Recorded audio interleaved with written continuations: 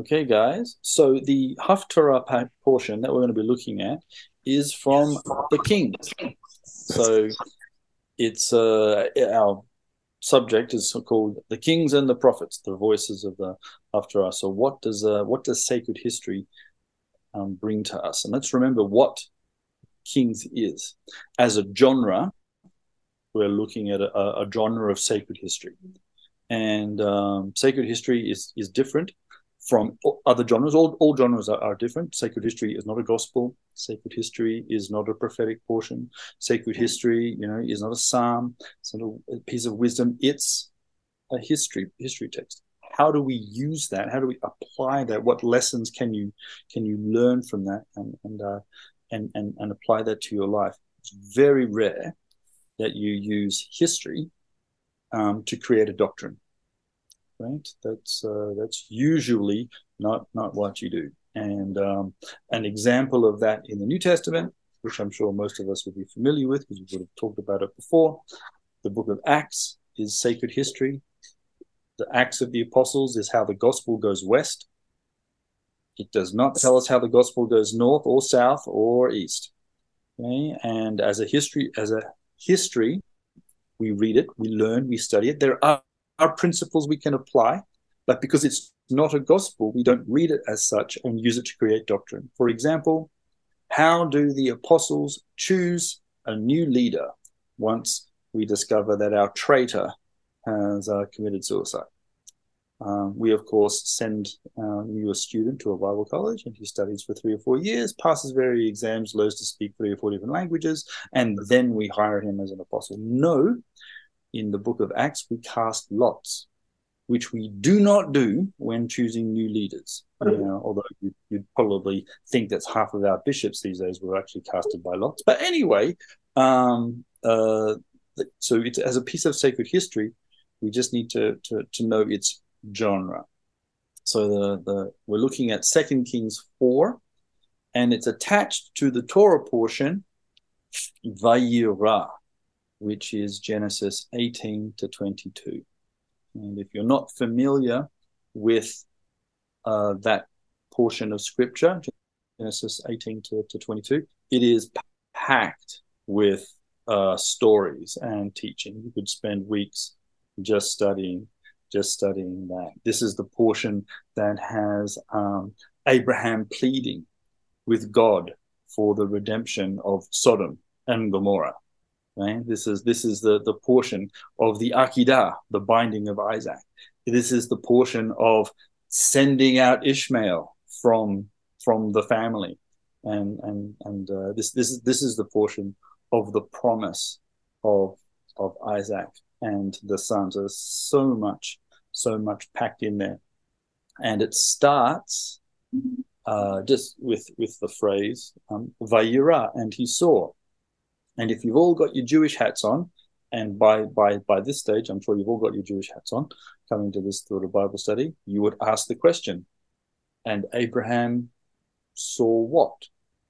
And that's how rabbis start asking questions. What did he see? Did he see, obviously the text says he saw people, men, but did he see through them? Did he see the future? Did he see history unfolding? Did he see a promise? What was he seeing? And so the rabbinical commentaries, what we call the midrash, they like to run with those kinds of stories as they dig deep into the text. And what's a midrash? I hear you ask if you're not familiar. Well, it's a story that tells the truth, but itself is not true. And in the modern Christian speak, we call those sermons. And so the midrash has Abraham sitting at his tent, eagerly waiting to be hospitable to someone. So in context, the story of Abraham sitting in his tent, about to receive his 3 visitors, comes after his circumcision. So the guy is 99 years old. He's just been circumcised, and the rabbinical commentaries leave no time in between his circumcision and this event. So basically, according to the Midrash, Abraham, it's day 2 or 3 of his circumcision. He's still bleeding. Okay, he's feeling pretty sore, and he's desperate to be able to be hospitable to someone. He's watching the road. Who can I welcome into my tent? Who can I give water to? And so there's this eagerness of the patriarchs, this eagerness of the people of God to actually be loving and kind and hospitable and generous, and even when they're suffering. And just a couple of quick little stories of midrashim you may not be familiar with the parasha of Vayira, where the 3 men, and in the Hebrew they are described as men, even though later we know them as angels, and one seems to be God himself because of the way the text alludes to his name. But the rabbinical commentaries will always just say, no, they're angels. The God makes the promise and prophecy that Sarah will have a child, and she laughs and she says, will I know such pleasure? That's actually the Hebrew phrase, which is a very strange thing to say, right? Will I know such pleasure? As opposed to, will I know the joy of having a son, right? Or will I know the joy of being able to have a family? Will I know such pleasure? What are you talking about? You ask. Well, the actual Hebrew there is Edna, and it's the same shorish as Eden, the Garden of Eden. And the rabbinical commentaries pick up on these words, because you wouldn't actually just read this, you would actually hear it. Would I know Edna? Would I be able to go back to the Garden of Eden? Would I go back to being fruitful again, where we had the command to be fruitful and multiply? Would I know such joy as to return to Eden in my old age? And this is sort of like the prophetic desire, the prophetic hope that age will disappear, the wrinkles will go, the gray hair will go, and we'll go back to being a vibrant, healthy, fertile, fruitful community, society, world. And so they sort of read this where Sarah's saying, can I go back to this? Is it possible? And the answer is yes. This is the hope, the idea of returning to Eden. So there's that sort of bit there that's played up in the text. Now, as the Midrash keeps looking at the in-depth look at Abraham sitting there bleeding, like the blood of the circumcision, okay, and he's being hospitable and he's taking care of his guests, and then the guests say, or God says, you're going to have a son, and Sarah conceives. Well, when does she conceive? I hear you ask. Well, the Midrash would say she conceives on Rosh Hashanah. And you're wonderful that you've managed to pick the day, and it's a nice special day. And then what they say is, now this is where they, it's a fancy of the Midrash, but remember, it's not important about its truth. It's important about what the truth it's telling is. Isaac is born 2 months premature. Where do they come up with this? I hear you ask. Well, because 7 months from Rosh Hashanah is what festival? Passover. Right? So they have Isaac being born at Passover, and they're linking blood of Pesach, the blood of the Korban Pesach, the blood of the Passover sacrifice, with the blood of circumcision that Abraham had, with the promise of hope and the future, with what's going to happen at the Akedah, okay, which is the binding of Isaac. And this portion, Genesis 22, 21, 22, is always read on Rosh Hashanah. And so this completes this incredible circle of Jewish thought and exegesis, where they're diving into the Bible and they're finding all these links and thoughts, and yet still missing the Messiah. But it screams the Messiah, does it not? Yes, it does. The idea of this, of being tested, and Abraham being obedient to the Lord. Although, because Abraham pleads for Sodom, right? Abraham, the two angels are going to wander off and destroy Sodom and Gomorrah because of their sin, and Abraham begins, to intercede, and he really gets stuck in there, and he haggles God down to 10 people, of which you can't even find in these two cities, and that's sad. The rabbis will note, he never actually says Lot's in there, right? There's Lot's in Sodom. Could have said, hey, don't destroy Sodom. My nephew's there. I'm sure he's a good kid, right? That's that we haggle down to 10, even though Lot's only got a wife and 2 daughters. So, that's only 4. Abraham can't haggle down to 4. So you end up with this concept of, does Abraham actually like Lot? Did they have a falling out, and which was obviously they did, and they went their separate ways. Even though Abraham is going to go and fight with him and rescue him, and do those kinds of things. So Abraham argues for these wicked people, and haggles God down to 10. But when God asks Abraham to offer Isaac, he doesn't argue. So he seeks to intercede for non-righteous people, but he won't intercede for righteous people, which is his own son. So there's this discussion within the rabbinic commentaries, like, why does he not do that? Does Abraham actually fail? Like, was the test to argue with God and say, what are you doing? Why would I sacrifice my son?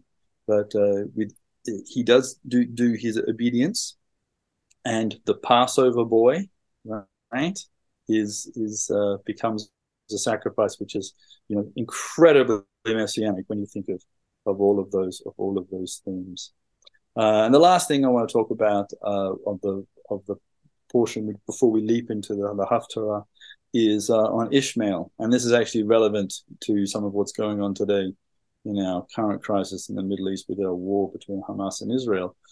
Is some people have said this is the classic Ishmael versus Isaac, rivalry that we have, with the Palestinians and Israel. And this is just not true.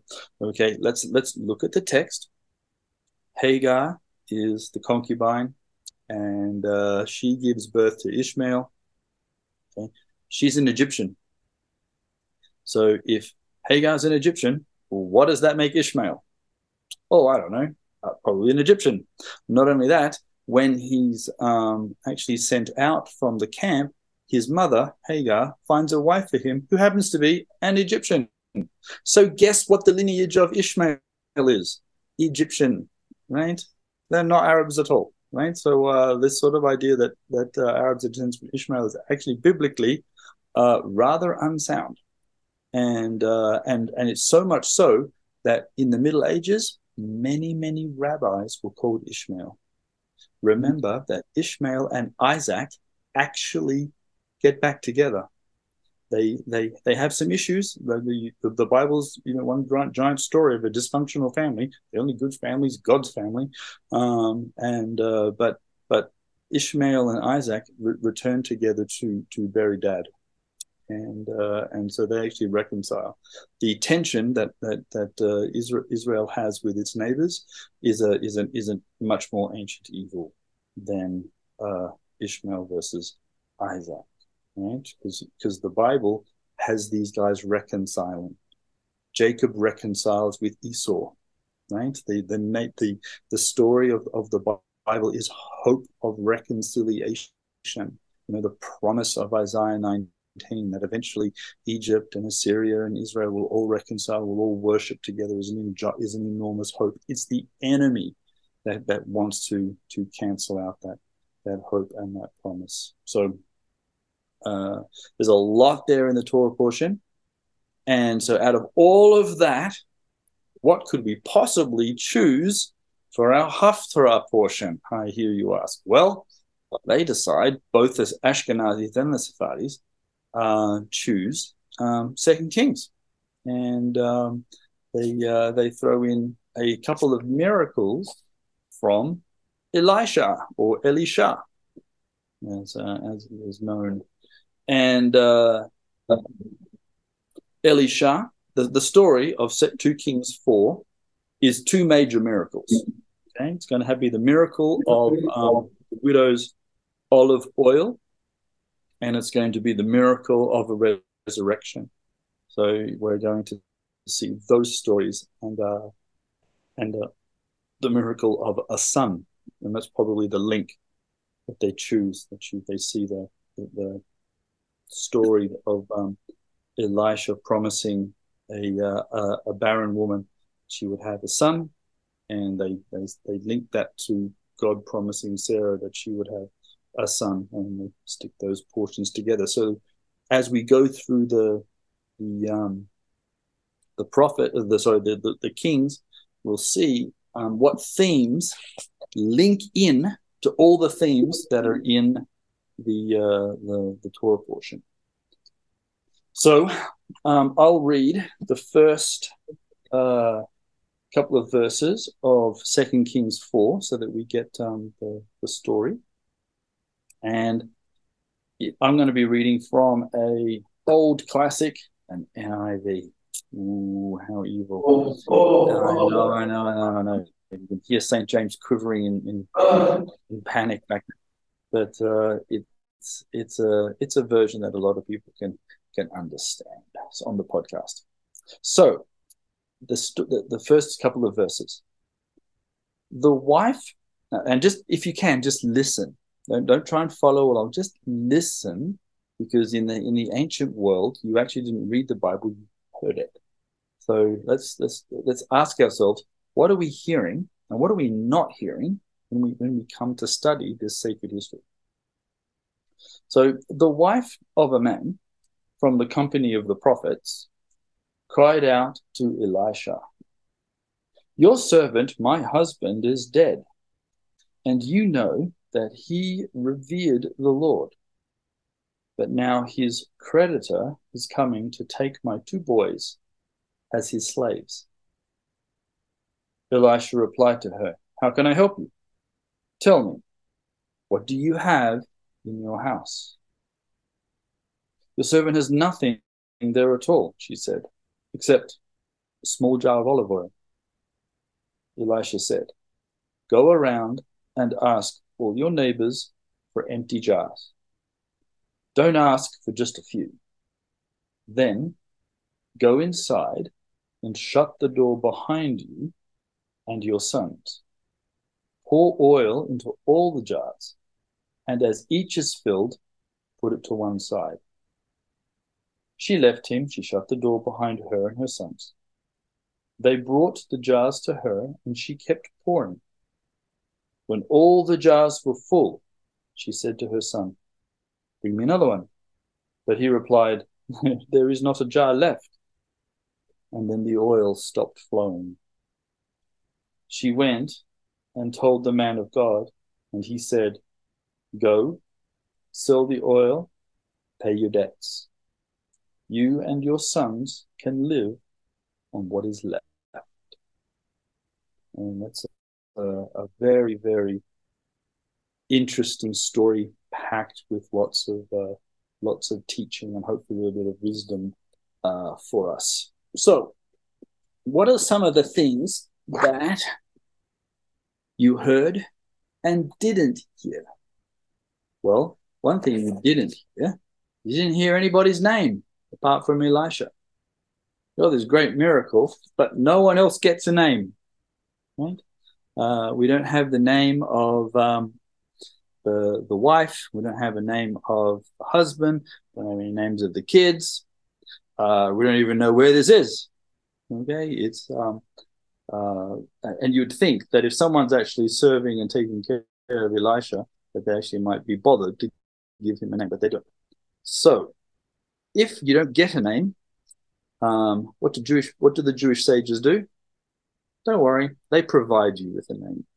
And just as we have in hagiography, the lives of the saints, and everybody gets a great name and a story and a history, and in the New Testament, the Jewish people did it first, and so they've got names for everybody. So the husband, have a guess who he is. I knew you all leapt to Obadiah because you would be correct. The tradition is that this is Obadiah, right? And he was a servant. He actually hid some of the prophets away from Jezebel and King Ahab when they were looking to go and kill them. He hid them in caves and fed them, and he took care of them and got to write like a one-chapter book. But he didn't live. He doesn't. He, like many men, are outlived by their ladies. Okay, and he ends up. He's serving. He's part of the company of prophets, and what we just did discover about him is he's actually not very good at business. Okay, he's got himself rather in debt. How did he get into debt? I hear you ask. Well, the text doesn't say. The tradition is, well, he spent all his money saving people. Right? He used all his money to take care of all these prophets. He was feeding them out of his own pocket, etc., etc. But in either case, he's in debt.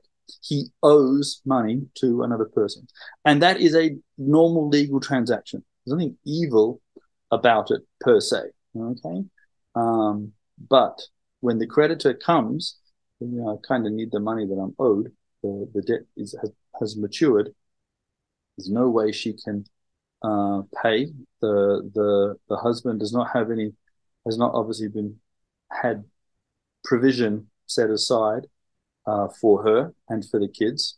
Maybe he died unexpectedly. Maybe he's just really bad businessman, or maybe he really did spend it all on taking care of other people. If that's true, then that would be would that be a good action? Is that what we're supposed to do? That's a good thought or good question to be pondering and discuss it in a minute. So the according to the Torah, if you can't pay your debts, what do? You go into indentured service. So these sons would then go and serve to pay off the debt. And how long would they do so? 7 years, right? At the end of 7 years, they go free. That's what the Moses had shrunk indentured service to do. So technically, they've only got 7 years of labor to do it. Come on, they can pull that off. But wife's not going to have any of that. Okay, she's going to go and talk to man of God. Don't you love the phrase that these have? Okay, and in Hebrew, it's Ish Elohim, right? Just man, God man, right? And the first time you saw that phrase is in Deuteronomy, where it talks about Moses, the God man, and the Jewish midrashim, when they talk about Moses, it says Moshe Ish Elohim, Moses the man of God, Moses man God. The rabbinical question is, when is Moses man and when is Moses God? Right? When does the human stop being the human, and when does God take over? And that's a question that also gets asked of the prophet. Right? When does the prophet stop being a man? When does the prophet start acting like God? And let's have a look at what he does. So the Elisha, Eli, my God, Shah, from the verb lohoshia, to save. So it's a very old, archaic form of my God is salvation. Elisha asks, how can I help? As opposed to, he doesn't say, I'll go and talk to the guy and we'll square this off. Don't worry. I'll go and talk to him. I'll say, hey, look, I'm a man of God. You really don't want to take these kids into slavery. Otherwise, lightning bolts will come down from heaven. Right? Now, he could have said something like that, but he doesn't. Because the guy, the creditor, hasn't done anything wrong. Right? He's made a business deal, and he has the legitimate legal right to get what's owed him. Well, what have you got in your house, man? I've got oil. I mean, we're broke, right? Prophets of God, hey, who knew, right? Absolutely no money, as unlike the televangelists that we've got these days. But working for the Lord doesn't always make you rich. In this case, not very much. However, God provides. And what does the lady have to do? She has to engage. She has to ask around. She's now part of the miracle. Okay, the miracle doesn't just happen. I mean, it does, but she's a part of it. She has to go and ask people for jars. She has to carry those jars into her home, and then the miracle is done in private. In fact, both miracles in this chapter are done in private. They're not public. Okay? We only know about them because we're actually reading in the text. Nobody else does. Right? She has to close the door, shut it out. No one else is supposed to see that.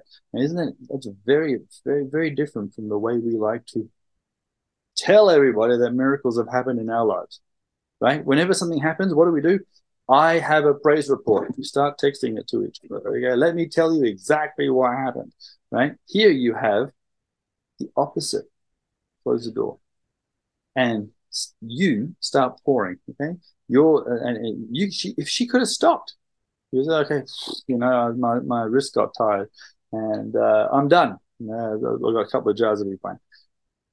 She filled them all up. She didn't stop, and only when there was nothing else possibly to do, then the miracle stops. The actual oil ceases to flow, and now she can pay off her debts.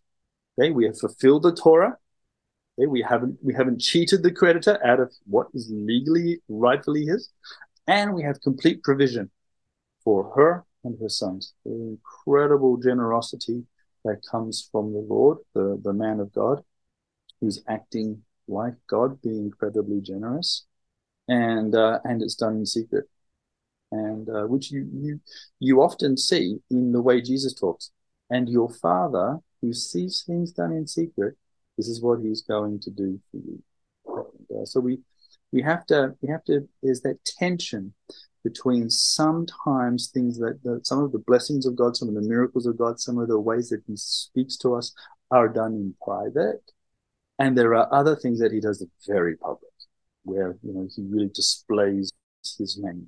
And probably many people's prayers these days, as when we're asking the Lord to defend his people, it's like, Lord, honor your name, defend your name, don't let the enemy harm your name on this one. Roar like a lion, please. And so today we might be asking for public, but I'm sure many miracles are occurring in private, and because God is working that way, even if we can't see him doing such a thing. And so we don't know how long the husband has been dead for, but notice that one thing we don't do is we don't resurrect the husband. Next story we do. Next story we get a resurrection. But my husband died. He's your servant. And he's really cool. And Elisha could have said, you're absolutely right. Dang it, get back to life. Take care of your wife. But that's not going to happen. Okay? But here, we have a different story. The woman from Shunem. So I'll read again, and you guys listen. So one day Elisha went to Shunem and found a well-to-do woman was there, and she doesn't get a name either. No one in the story ever gets a name. And she urged him to stay for a meal. So whenever he came by, he stopped by there to eat.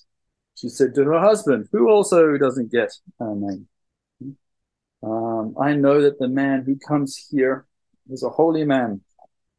And so let's make a small room on the roof and put it a bed and a table a chair and a lamp for him, and then he can stay there whenever he comes to us. And this room is what we are later going to identify as the inn, the guest room. Okay? Mary and Joseph are looking to stay on something like this. They're looking to stay on the roof, but they can't, so they end up staying in the manger.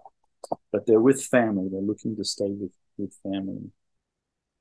One day, when Elisha came in and he went up to his room, lay down, he and his servant, he's got a servant who has a name, okay, Gehazi. Unfortunately, he ends up not being a very well-to-do character. He has a very poor end, but at the moment, he's serving. So his previous servant, the husband of the wife with the oil, he's gone, needs a new one. He's got himself a servant called Gehazi, and call the Shunammite. So he calls her, stands before her. Elisha says, listen, you've gone to all this trouble for us. Now, what can we do for you to make this reward? Now, when you're doing a mitzvah, you're actually not supposed to ask for a reward, but she does. Okay? And now, what can be done for you? Can we speak on your behalf to the king? Which, of course, you know that Elisha and Elijah, they get on really well with kings. So I'm not quite sure that was probably a very good proposition. You might notice that prophets and kings often clash. They were like the check and the balance, the forms of government that God would give his people. You had the monarchy and you had the prophetic voice, and they were kind of keeping each other, or trying to keep each other in check. And she says, I have a home, I'm my own people, so what can we do for you? She has no son. So Gehazi actually comes forward and actually offers something. She has no son, and her husband is old. Doesn't say that she is, okay? Although it could be implied that. Abraham and Sarah weren't younglings. And so this is where the link is that comes. Elisha says, call her. So when they come in, about this time next year, you will hold a son in your arms, which is very close to the prophetic voice that God gives to Sarah. And she says, man of God, right? God-man, don't mislead your servant. Please don't fill me full of hope. She doesn't have the same response that Sarah has, this sort of return to Eden idea, but you could possibly imagine that thought might have been on her mind. But she does become pregnant, and she gives birth to a son, just as Elisha had told her. The child grows and then goes out to be with the husband, and then unfortunately has some sort of seizure, and ends up dying in the arms of his mother. And so what happens now is a resurrection story. Now, resurrections, they're not obviously brand new to the New Testament. So there's often looking when Jesus was resurrected, it's a miracle. All resurrections are miracles, but there are other resurrection stories that occur. This is one of them. She says, please send one of our servants on a donkey and fetch the man of God quickly in return. And the husband says, why? It's not a new moon or a Sabbath. There was the new moons, which are actually still very important in Jewish tradition today, the counting of months and the counting of weeks, and the idea of sacred time and being on the sacred calendar and the rhythm that comes with that. And when you have new moons and you have Sabbaths, then you often try and get yourself into the company of holy people. Okay, you're engaging in holy time, get into the company of holy people. And so they saddle a donkey, and they go, don't slow down for anyone, and you'll find him on Mount Carmel. So, same sort of location that Elijah called down the fire on the prophets of Baal. And when they do, they encounter him. Elisha says, "Is everything all right?" And they tell her that the boy is not well. And so Gehazi is instructed to go back, and he has to return to the house, and he put a staff on the child. Interesting thing that you do. Exactly why. Staves are incredibly important for holy people. Okay, the sort of mystical relics that holy people carry. Sometimes it's their clothing, and sometimes it's the objects that they hold in their hands, like Moses' rod, Aaron's rod, the staff that buds, the serpent on a pole, the clothing that doesn't wear out, the clothing of Adam, the clothing of Elijah, the cloak that they have is also a holy relic.